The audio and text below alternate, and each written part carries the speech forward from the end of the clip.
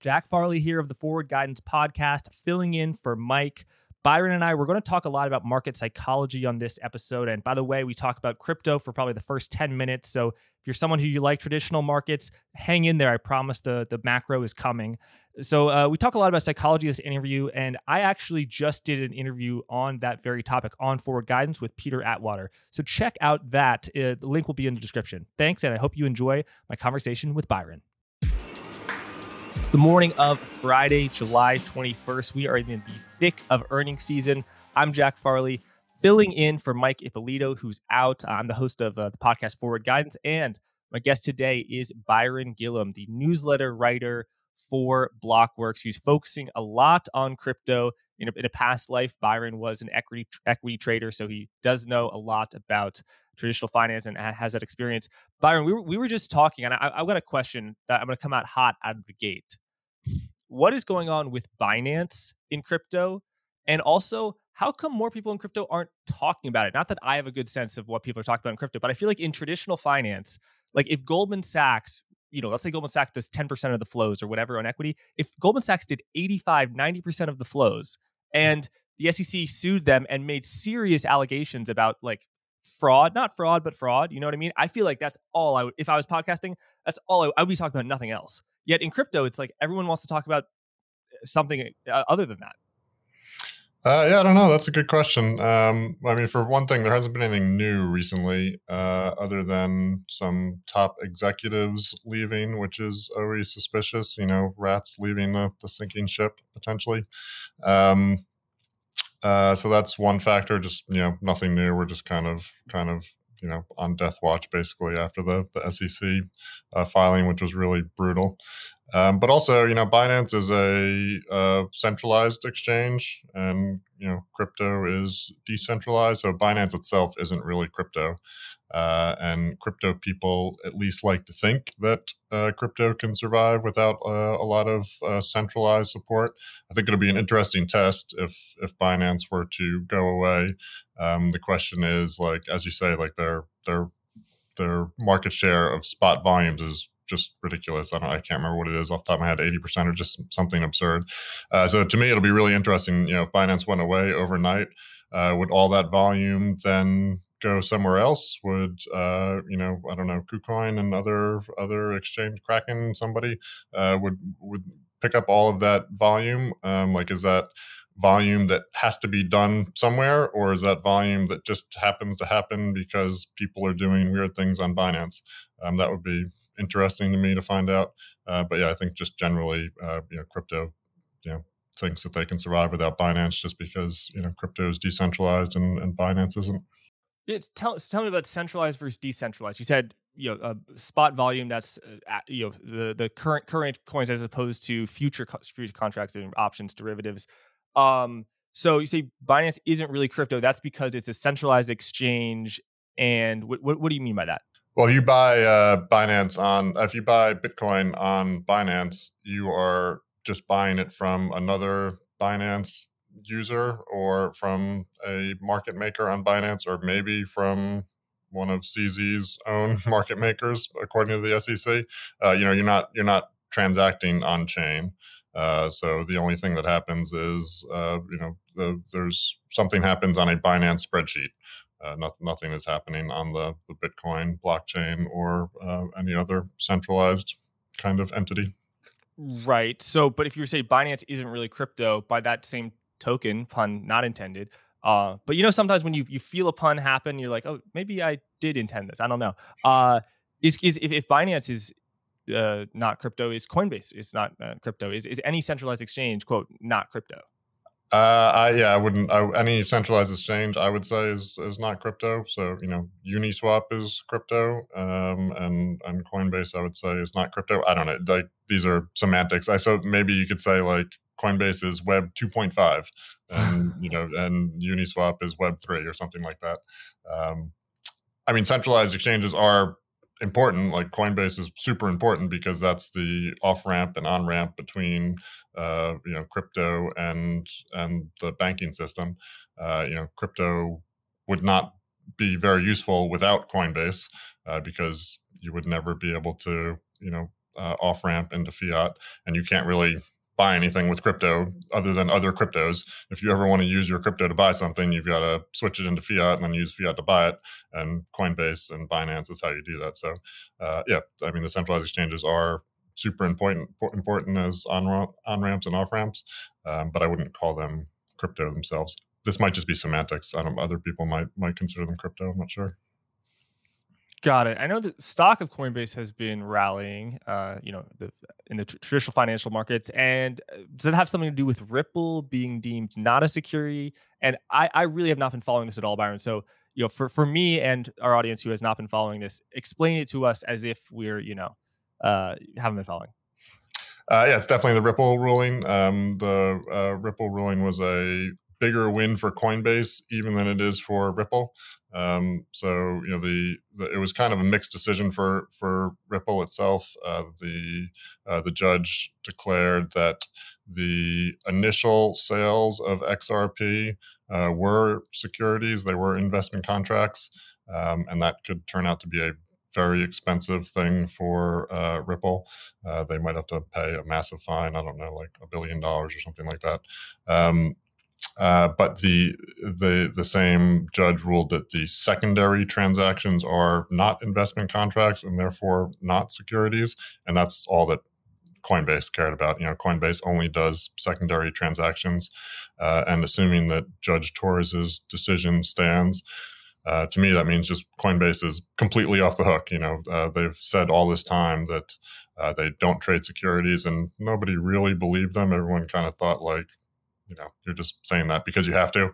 But according to Judge Torres, they genuinely are not trading securities. So really, Coinbase and every other centralized exchange should be entirely off the hook from a regulatory perspective.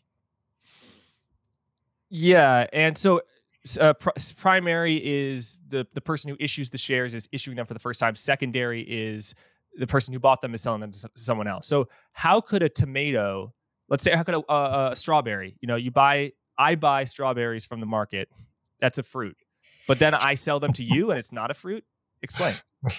No, that's a lot of people have been making that analogy, not exactly with strawberries, but usually it's oranges because of Howie. So usually the analogy is oranges and orange groves, and people have been saying orange groves are securities, but oranges are not securities. The implication being that XRP is not a security, but actually, I'm not even sure what the analogy is for XRP with orange groves. But anyway, I like my analogy better, I have to say. yeah, The Howey test is, I think, for the 1930s securities law of what is a security, and yeah. roughly it's something that conveys economic rights, that you can make money, profit from the efforts of others. I'm paraphrasing in some not accurate way, but that's what you're saying when you're referring to Howey. Yeah, so I think it was 1946, and the way where the analogy breaks down, or okay, so people have been saying that XRP is a security sometimes and not a security other times, but that's not really correct. What the judge was said in her ruling is that XRP is never a security. It could be part of a securities transaction. So when Ripple Labs initially sold XRP to institutional buyers, they entered into a investment contract, and so those transactions were securities transactions. But XRP itself is not intrinsically a security, and in neither of those examples, those initial sales or the secondary sales, XRP is not a security. It was part of a securities transaction. The So initial what's the sales, securities transaction if XRP? What was the security if not XRP? the investment contract, the contract between Ripple Labs and the institutional buyers. Okay, but was the institutional buyers, what were they getting other than XRP? They were getting a promise, either explicit or implicit. I think it was more of an implicit promise from Ripple Labs that Ripple Labs would do things to give value to the XRP token. Got it. Okay. That makes sense. All right, so let's move back to traditional markets. The S&P 500 stocks have been on an absolute tear, to the surprise of many. And I mean, it just keeps on going. I think we're about 5 or 4% from all-time highs. So wow, I mean, things change. What have you been surprised by this rally? What have you made of it? Yeah, I've been totally surprised. I mean, if you had told me a year ago what Fed funds was going to do, then I would have been long banks and short tech. And it's, obviously been the exact opposite. So even if I knew what was going to happen, I still would have gotten it completely wrong. So That's yeah, such a good point. You're so right. Yeah. yeah, I couldn't be more surprised, really. Um, Yeah, rising rates, Byron. Rising rates are good for banks because they can make loans at higher yields, and they're bad for tech because tech stocks they make all their money in the future, and those are valued based on interest rates. And if interest rates yeah. rise, the future is worth less, discounted cash flow, right? Yeah, the stock market is supposed to go down when rates go up, and it hasn't, which I think just shows you that just everything is narratives, basically. All of these rules of thumb, even the classic "don't fight the Fed," all these heuristics are really just narratives, and there's no mechanical uh, way that they get that they become reality. I think I mean, the Nasdaq in particular is just incredible to me. I mean, if you annualize Nasdaq's performance, it was up. The Nasdaq 100 was up 40 some percent in the first half. If you analyze that, we're basically at 1999. Nasdaq was up 86% in 1999, and if you analyze the Nasdaq 100 this year, like we're almost there, which is really wild to me because having traded in 1999, like that just seems like such a wild outlier. I never thought we would see anything like it again, and we haven't, to be honest. Like this year is nothing like 1999, but just that the index itself has had that a similar kind of move is just really astounding to me. Yeah. So Byron, when did you join the investment business? You said you were trading in '99. Were you trading in '97, '96? Like when did you sort of start 94, trading? 94 was my first year. Wow, and that was really, I mean, so you really saw the entire bull market start. What was the psychology over that period? I mean, you know, it was just the FOMO psychology. Well, I mean, there was a huge amount of skepticism the entire way. People were, you know, just very dismissive of tech stocks.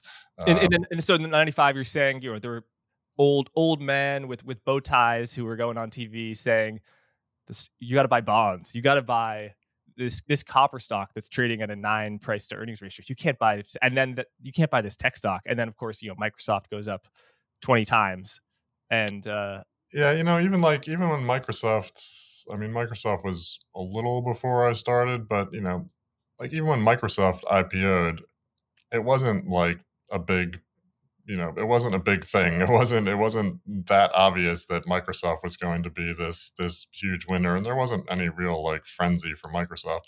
Um, the dot com bubble really kicked off with Netscape, which I want to say was that like 97 maybe. I forget the year exactly, but I think Netscape was up like 80% on its first day of trading, which nobody had ever heard of at that time. That was just so that was like the starting signal, the firing gun for the entire .com bubble. yeah, I mean, you made a comparison to '99. If you annualize the Nasdaq, those are the annual return for the year. But from '99, you had so many years before of consistent high returns, whereas last year it was quite bad for the Nasdaq. So, uh, I mean, normally things the process is you emerge from a recession or from a period of bad returns, and it starts out slow. It doesn't go from falling to a manic bull market. And I don't think we're at mania yet, or I don't know. You tell me, but it just yeah. I mean, how extreme do you think the sentiment is, and can it last? Also, sorry, just another question of, are we in a new bull market? um, okay, so I guess the bull case is that yeah, like you say, we're only just getting started. I don't think we're in any kind of a mania at all.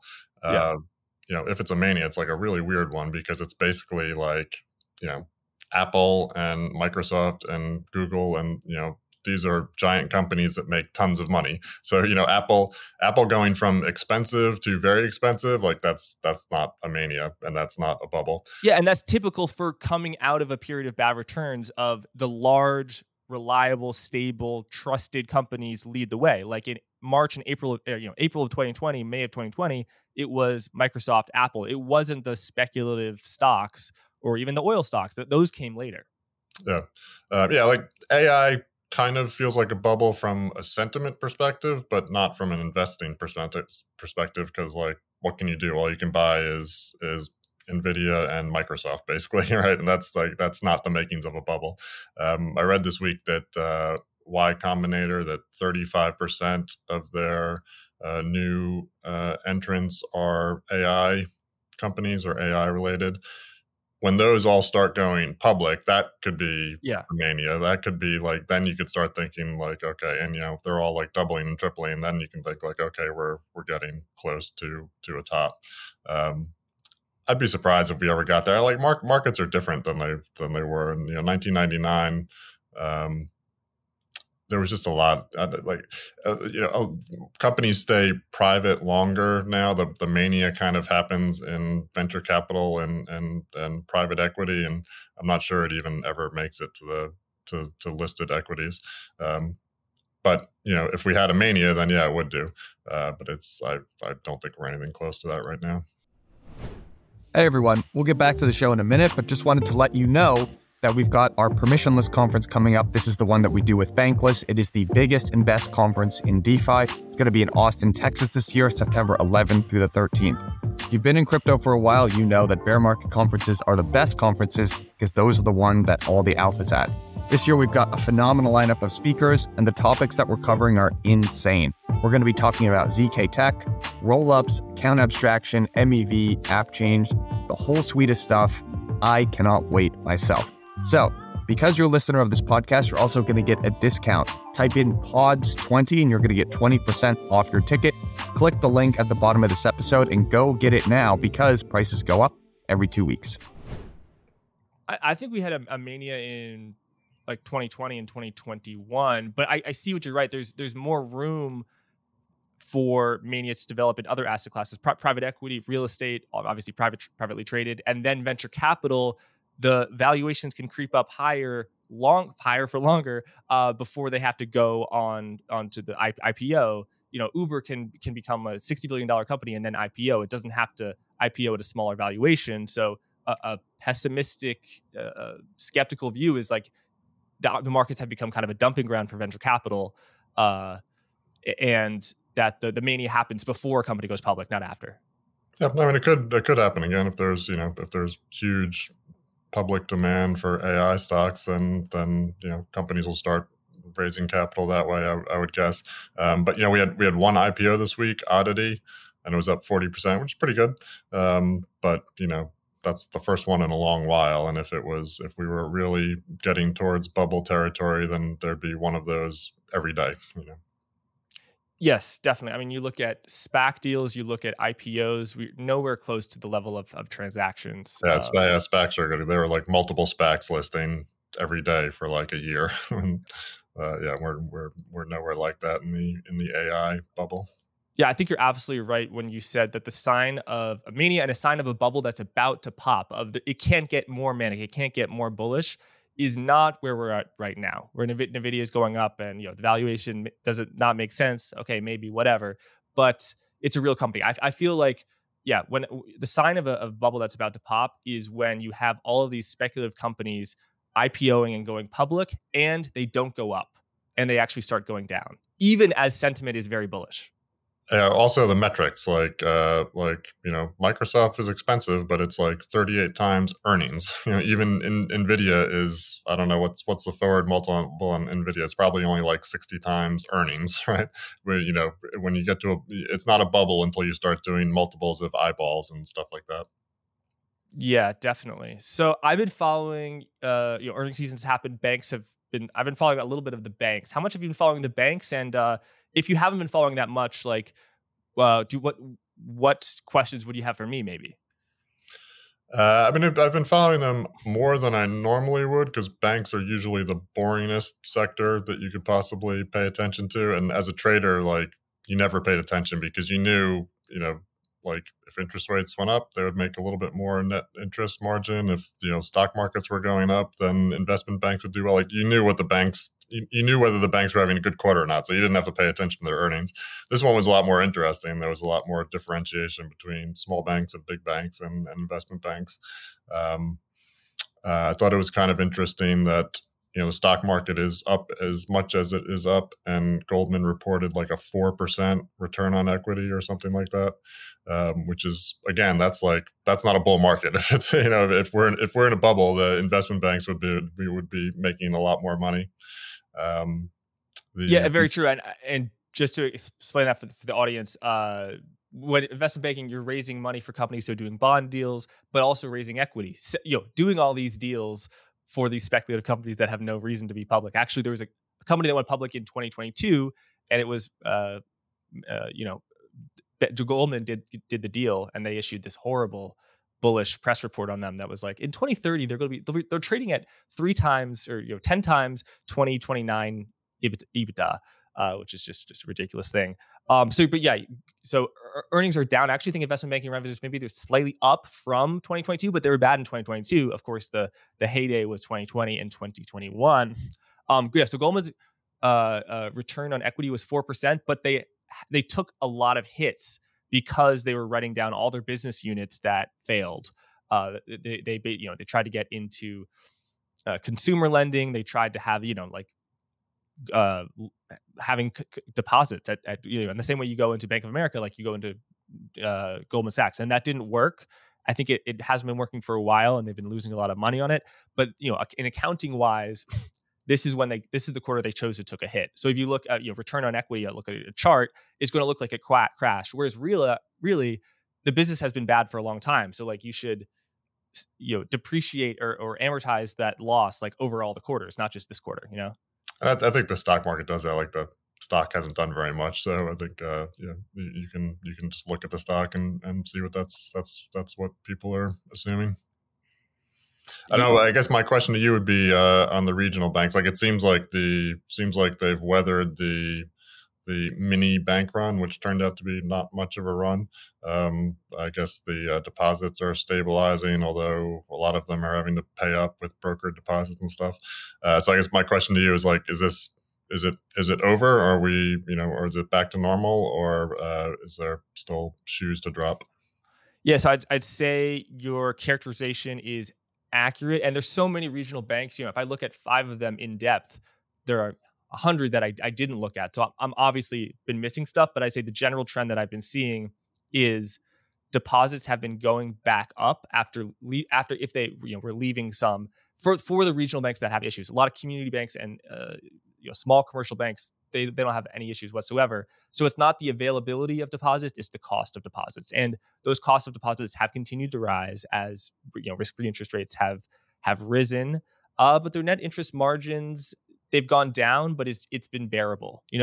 And what really stuck out to me is credit so far has performed. Now, the whether banks book losses on credit has to do with whether they book the losses. Like it's all made, they're what they're saying. But I mean, sounds like people are paying off their loans, and in the commercial loans, commercial real estate loans, you're not seeing any issues. Now, you could have a building that's being valued at $300 million that if they had to sell it, they couldn't get 10% of that, and the loan is still being valued at par, and they're still paying because it was based on a low interest rate. So I feel like a lot of these doomsday warnings about commercial real estate, they could be true, but we're not seeing them in the bank earnings, and I think bank earnings are super lagging.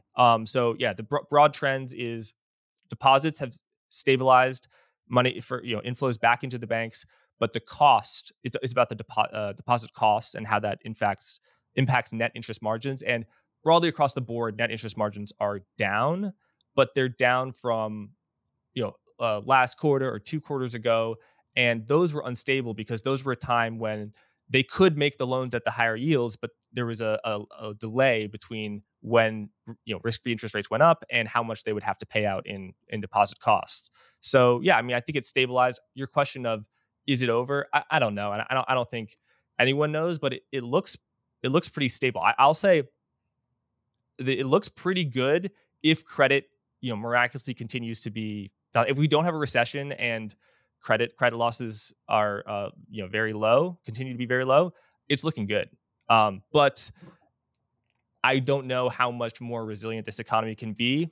I mean, I posted about Bloomberg in October had a 100% chance of a recession from its models over the next year, and the economic data so far has really outperformed that. I mean, how much of that outperformance is due to the price of oil falling? So people, it's basically everyone in society like gets a huge raise because they pay less at the pump.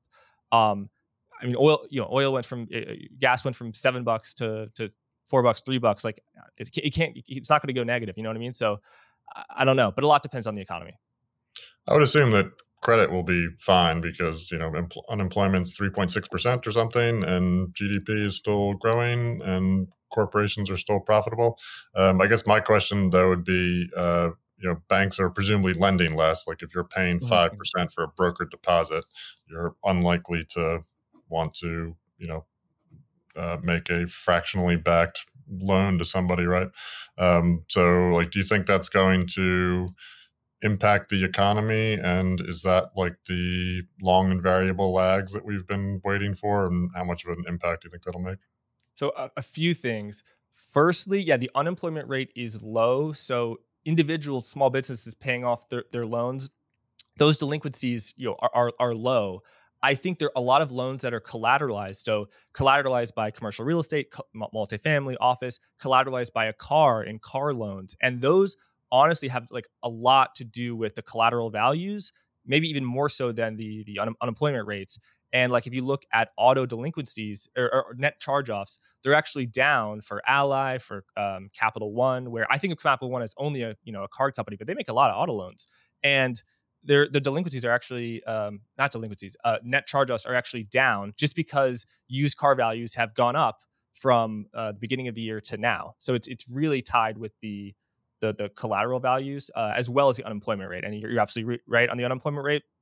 And the second issue is they want to make more loans. If deposit costs are high and interest rates deposit costs went from 0 to 5%, I actually think banks want to make more loans, not fewer, because they need more 7%, 8% loans so to replace the 3%, 4% loans they made in 2020, so that their book can reprice, so that their net interest margin. So I think it's like they want to make as many loans as possible. I think the limiting factor is one, the availability of good borrowers, and two, maybe more importantly, is um, capital ratios. And this is really only a trouble for banks that like have been in the news for having issues so far. But uh, banks can't get too big, and if their deposits are leaving the banks and they're replacing them with borrowings, like they've replaced a 4% deposit cost with 4% FHLB or 5%, Federal Home Loan Bank or Bank Term Funding Program. That may be similar from the cost perspective, but actually, I don't know. But like but banking's complicated, man. I I think that banks can't get too big, and like if they if their equity has been damaged, then they their leverage ratio will get too big, I think. So if higher rates are not discouraging banks from lending, then like, to the Fed interest rates, have they mattered at all? Like, is as inflation like, okay, I'll put it this way, like, how much credit does the Fed get for disinflation? I think a lot, and I want to walk back with what I said. So I think that the fact that you have to pay more for your deposits actually should make you want to make more loans. But banks have been pulling back on credit, and I think that's because I know what it is. Deposits, the quantity of deposits affects if deposits are leaving the banks. Uh, then banks will get more levered and they would want to make fewer loans. But if it's only the cost of deposits going up, then I actually think they want to make more loans. So it's the difference between the quantity of deposits and the cost of deposits. Right. So there's less deposits and more money sitting around in the reverse repo facility or something. Yes, but that actually has been declining. The amount of money in the reverse repo facility has been draining, something Joseph Wang has been talking about for over a year. It's finally happened. Uh,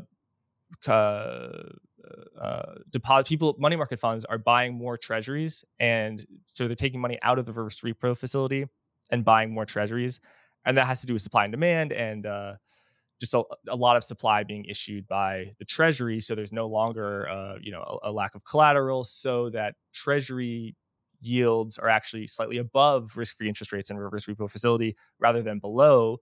So now there's actually a lot of incentive for money market funds. They make more money if they buy treasuries rather than reverse repo.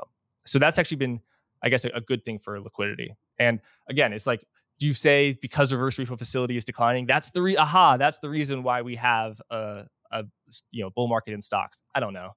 No one knows. Yeah. What do you think about liquidity, Byron? Are you a believer? Or are you not a believer? Do you feel it in your bones, or are you skeptical?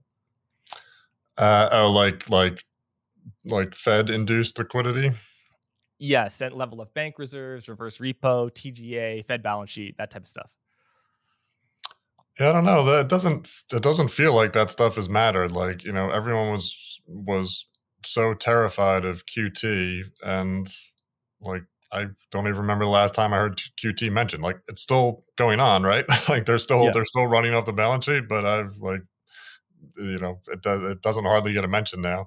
And stocks are back near all-time highs, and the subset of stocks that were supposedly the most sensitive to liquidity and Fed doing things has been what's leading the stock market. So I just doesn't feel like it makes any difference. Yes, and I think that the volume coming out of the reverse repo facility has been offsetting QT, but the bull market stocks started rallying well before that. So I mean, are you going to say stocks anticipated their forward look? I don't know.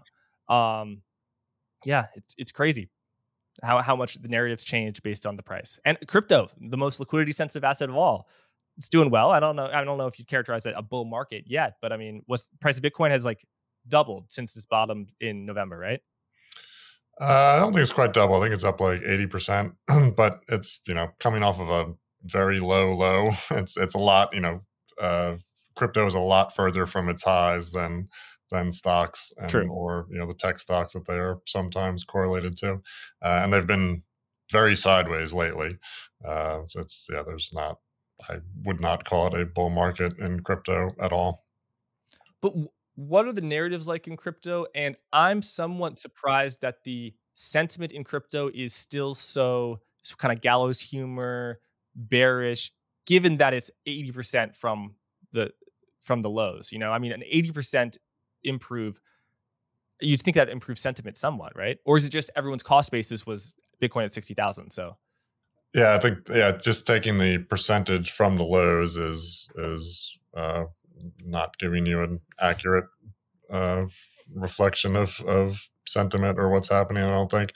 The question on narratives is a good one. I think we're kind of in need of a new narrative. We had the NFT narrative and that popped, and we had the DeFi narrative before that, and there's not much happening in DeFi. So I mean, there's not much happening DeFi, but you love DeFi. You're a DeFi guy, right? I think DeFi is super interesting, but it hasn't really found a real world use case as of yet. That is kind of maybe if there is a next narrative, it's people are hoping that it's real world assets coming on chain. But DeFi now is still just different ways to leverage and trade more cryptos. It's just crypto is mostly for trading crypto at the moment, and DeFi is mostly over collateralized lending, which nobody really needs unless you've got some Ethereum and if you've got some ETH and you want to leverage up and buy more ETH, then you can take an over collateralized loan on your ETH and buy more ETH. But that's not really world changing. That's not the new decentralized financial system that we're hoping for. But I think it's the bull case for crypto and DeFi in particular is that we're just still building out the infrastructure rails. That it's not 1999 in crypto. The tech stock equivalent would be like 1992 or something. When HTTP was still being built or something like that. So I think the bull case is that we're building the infrastructure rails and we don't really know what they're going to be used for yet. I think the next narrative should be AI because AI bots are going to want to be paying each other autonomously or getting paid by humans for services that they provide, and AI bots won't be able to open bank accounts, right? So crypto seems like it's custom made for the coming economy of autonomous AI agents. So I think that could be a really good narrative, but that's a couple of years away still probably. What's going on, everybody? Thank you for listening to On the Margin. I just wanted to take a quick moment to let you know about a very special offer that we have coming out of Blockworks Research. Now, many of you will probably be familiar with our platform, but Blockworks Research is the most blue chip spot to get research, data, governance, models, and a whole lot more about the leading DeFi protocols in the space. I've leaned on our analysts time and time again to explain complicated concepts going on in DeFi to me like I'm 5 years old. They can do the same for you. If you invest in DeFi or are just interested in it, it is an absolute no-brainer. As a listener of On the Margin, and to say thank you all for listening to the show, you can use Margin 10 for a 10% discount, and that gives you access to everything, which would be weekly in-depth reports, live data, all of that good stuff. So again, that's code Margin 10 for a 10% discount. Link is in the show notes. Sign up now. Thank you later. And what was that look like? I understand the narrative of, we're not a crypto company, we're an AI company. It's a rebrand. I understand the PR but in terms of actually on the ground, what does that look like when AI is all within crypto? And I'll just give you an example of, I think on the online poker world, there used to be a time when there were a lot of recreational players on there, and I'm a recreational player, you're a recreational player. It brings on other recreational players. They all feel safe, but then all the pros came on, all the sharks, and they started beating, all the fish like me. And then there were poker bots. And so you go on as a recreational player, you'd go on and you'd be on a 6-person table with 5 other bots. And this is no fun. I'm losing all this money. And then no recreational plays on and the ecosystem kind of goes out. So is that a worry of if human beings who aren't professional crypto traders go on in crypto, they're just going to be kind of moved around and lose money to all these sort of front-running algorithms? Yeah, that's probably the case already. I think crypto is probably mostly algorithms already. I'm not really sure. But no, I was thinking more of if autonomous AI agents start providing services that people want, then people are going to have to pay for those services in crypto because AI agents are not going to have bank accounts. So that's going to that's going to bring people into the space and give them a reason to open a digital wallet and buy some crypto and learn how to move it around. Ultimately it could, if you're able to actually pay for services with crypto instead of having to on and off ramp like we were talking about earlier, instead of having to go through a centralized exchange to switch your crypto into fiat and then pay for the service in fiat, if you can just pay for the services directly with crypto, then that's a whole different story than people. Like you might want to start getting paid in crypto. You might just leave your money in crypto and never on and off ramp it. So then you can get more of a vibrant economy, and then the infrastructure that DeFi is currently building will have some real use cases for mainstream people to use instead of just speculating on crypto. What do you think is more likely over the next year, 2 years, like a strong bull market in stocks or a strong bull market in crypto? And do you expect that they'll be correlated as they have been, over the past few years? I think they'll be less correlated than they have been. If I had to bet on one of those two, I would probably take stocks at the moment. So crypto had its everything rally in 2020 and 2021, where things just went up because they were crypto. Tech had their everything rally in 98, 99, where things went up just because there was a .com at the end of the name of the company. But I think you only get one everything rally, basically.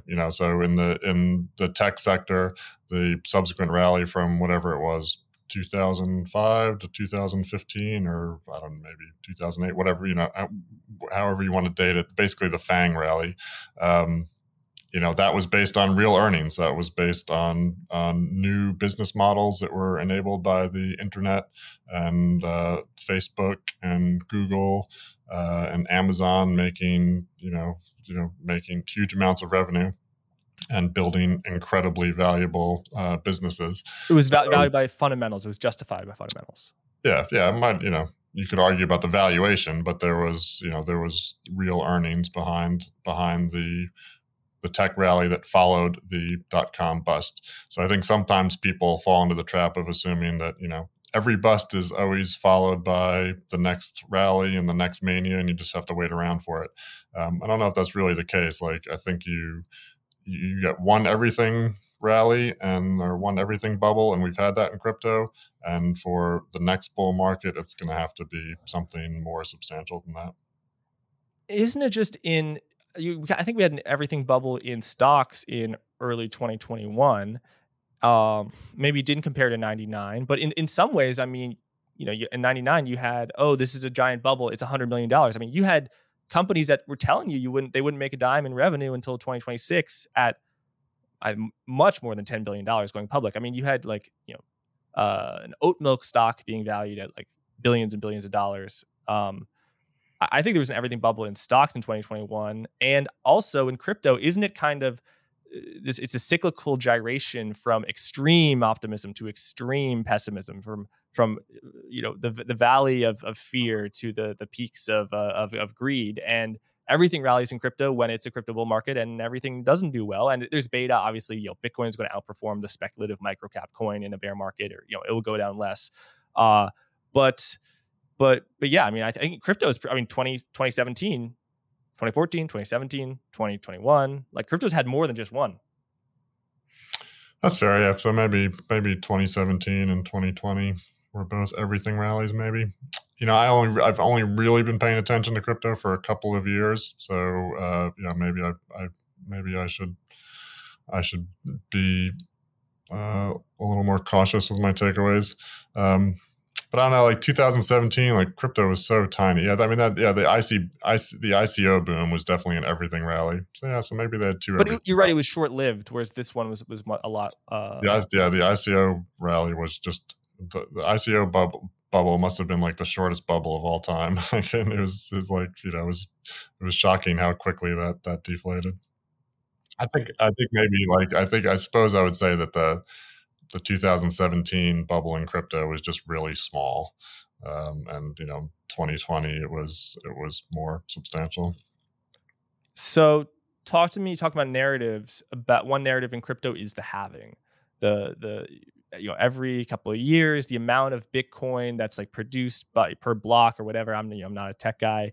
Is cut in half, and it's has typically around a halving. That's when a new crypto bull market starts. So I think a halving is going to be next year. So do you think that is actually a real signal, or do you think it's kind of like an inverted yield curve where I'm not saying it's not a real signal, but it just so happens that before all these recessions it happens, and it's if you have 1,000 indicators, millions of indicators, there's going to be one that looks like the indicator, and Bitcoin halving is just kind of random. So yeah, it's not something I've thought much about. I would just say that the sample size is really small. So I don't, like, how many halvings have there been? Like 4 or something? I'm not even sure. So that's not really a pattern that I think you can bank on. And I think it gets harder because some of those halvings, Bitcoin was really small, so it was easy for them. It was easy for it to go up. Now it's got a $600 billion market cap. Like, it's harder to move a $600 billion market cap than it is a 1 billion or whatever it was for the first couple of them. So yeah, I would be a little bit skeptical of that narrative. I also don't think that I don't think that I think that Bitcoin and the rest of crypto will probably be less correlated than it has been previously. Like I kind of think Bitcoin is going to do its thing as a store of value and a potential reserve currency for people, and then the rest of crypto is going to have to develop some more utility and some different narratives. I don't know. I kind of feel like the next big crypto rally, Bitcoin will not necessarily lead it. Bitcoin will kind of do its own thing, and the rest of crypto will go in a different direction, maybe. Got it. Well, Byron, obviously people should check you out on Twitter at bgillum1982, and people should read your excellent newsletter. I mean, you're a fantastic writer and thinker about markets. We'll leave a link Better, in the better than I description. am at talking, for sure. And just final question is, Byron, I know two things. Number one, I know you put a lot of faith in people's ability to predict the future macroeconomic economy. And number two, I mean, whenever someone tells me inflation is going up, down, economy, I know that they're always right. And two is that you follow it really closely. But yeah, where are you on this whole soft landing, hard landing economy? I think we've already soft landed, right? Like, I don't really know, like, what else are we waiting for, right? I feel like we've exited the pandemic, economy, and we've done it without going into recession. So I think that is already a soft landing. And then I feel like we're just starting something new now. Like if I think all bets are off now, and you just have to make, new, fresh predictions unrelated to the pandemic. If we get a recession in the first half of 2024, then anybody who was calling it in 2022, that doesn't count. You got to call your shots better than that.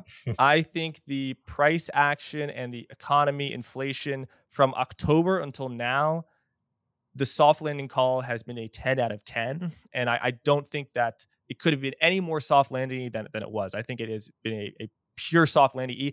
But yeah, it's a question of where do you draw the line? Like, if the game is over now, the soft landing lamp has won. But if you're going to 2024 and the game's not over, then we could have a recession, inflation could reaccelerate.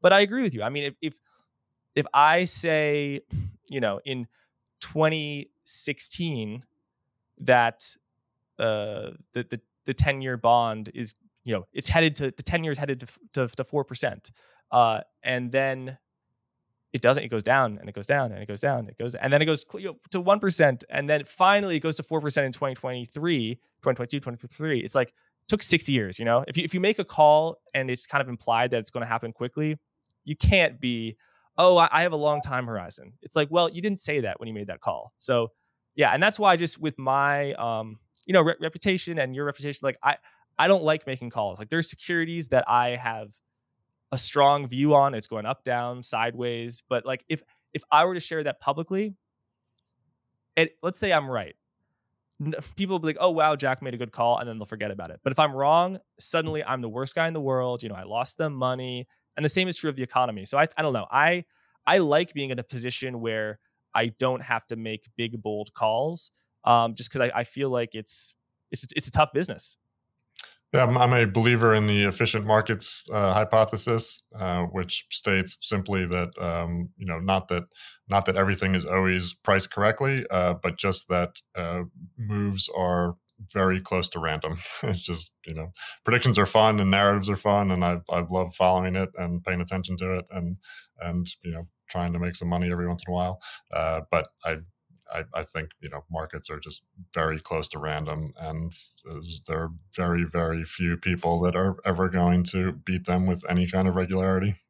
Yes, and also, even if you have a thought about, oh my god, the stock is underpriced or blah blah blah, and then it goes up, and you didn't buy the stock, you don't get to take credit for being right because I had a thought it was right. Like, I'll give you an example. Meta, in last fall, it was trading at around $90, and super, oh my god, the Mark Zuckerberg, the kid, he's wasting all this money in the metaverse. The earnings are down. Who uses Facebook? You Whatever. said it was cheap at the time. I did. Tell me you bought some. I did, but then I Okay. sold after like a 30% gain when it was or 40% gain. It was a 250% gain. So No. again, like that's the difference. That's why you can be right, but if you don't have the confidence to follow through and size it big and continue in the trade and size up as it goes, roll the strikes up. Oh, you bought $100 call option, make it $120 call. Like that's where the real money is made. And I think, yeah, if you can be an okay investor, like average investor who has good thoughts that are occasionally right. But if you want to actually make money, you have to know which ideas are good and which ones to size up. And that's why, yeah, that's why it's so hard to beat the market.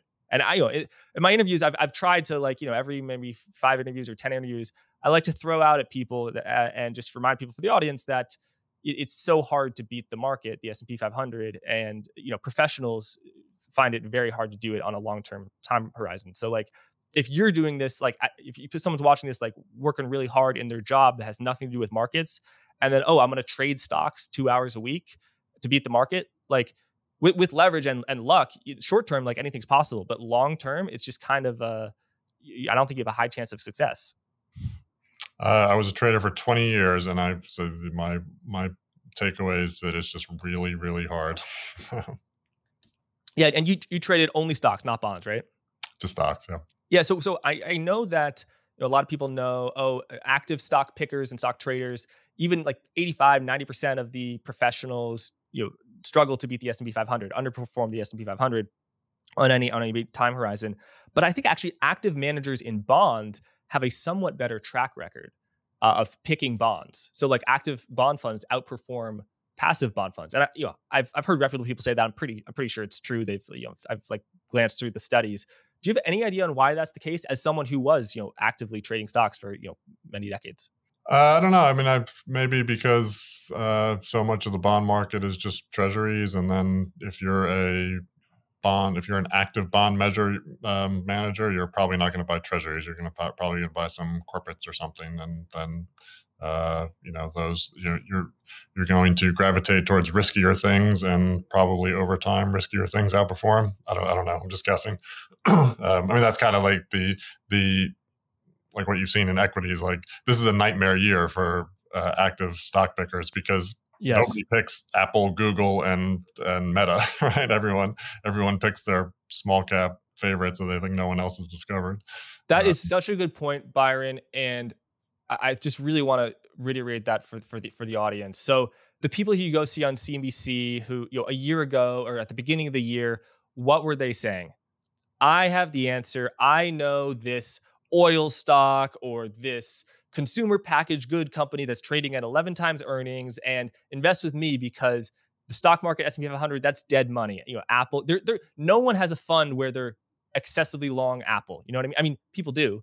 But if you have some wealth management, some mutual fund, value investor, they're not overweight Apple.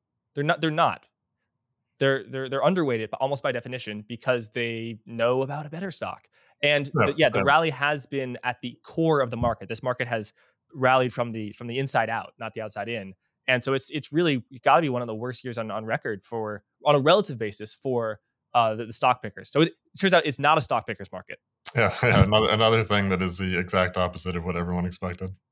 Yeah. There we go. Well, let's leave it there. Byron, thanks again for joining us, and for everyone listening. Thanks for putting up with me over the past 2 weeks, filling in for Mike. Pretty sure Mike is back next week, so it should be Mike and Mark next week. So thanks for watching, and Byron, thanks for joining. Thanks, Jack.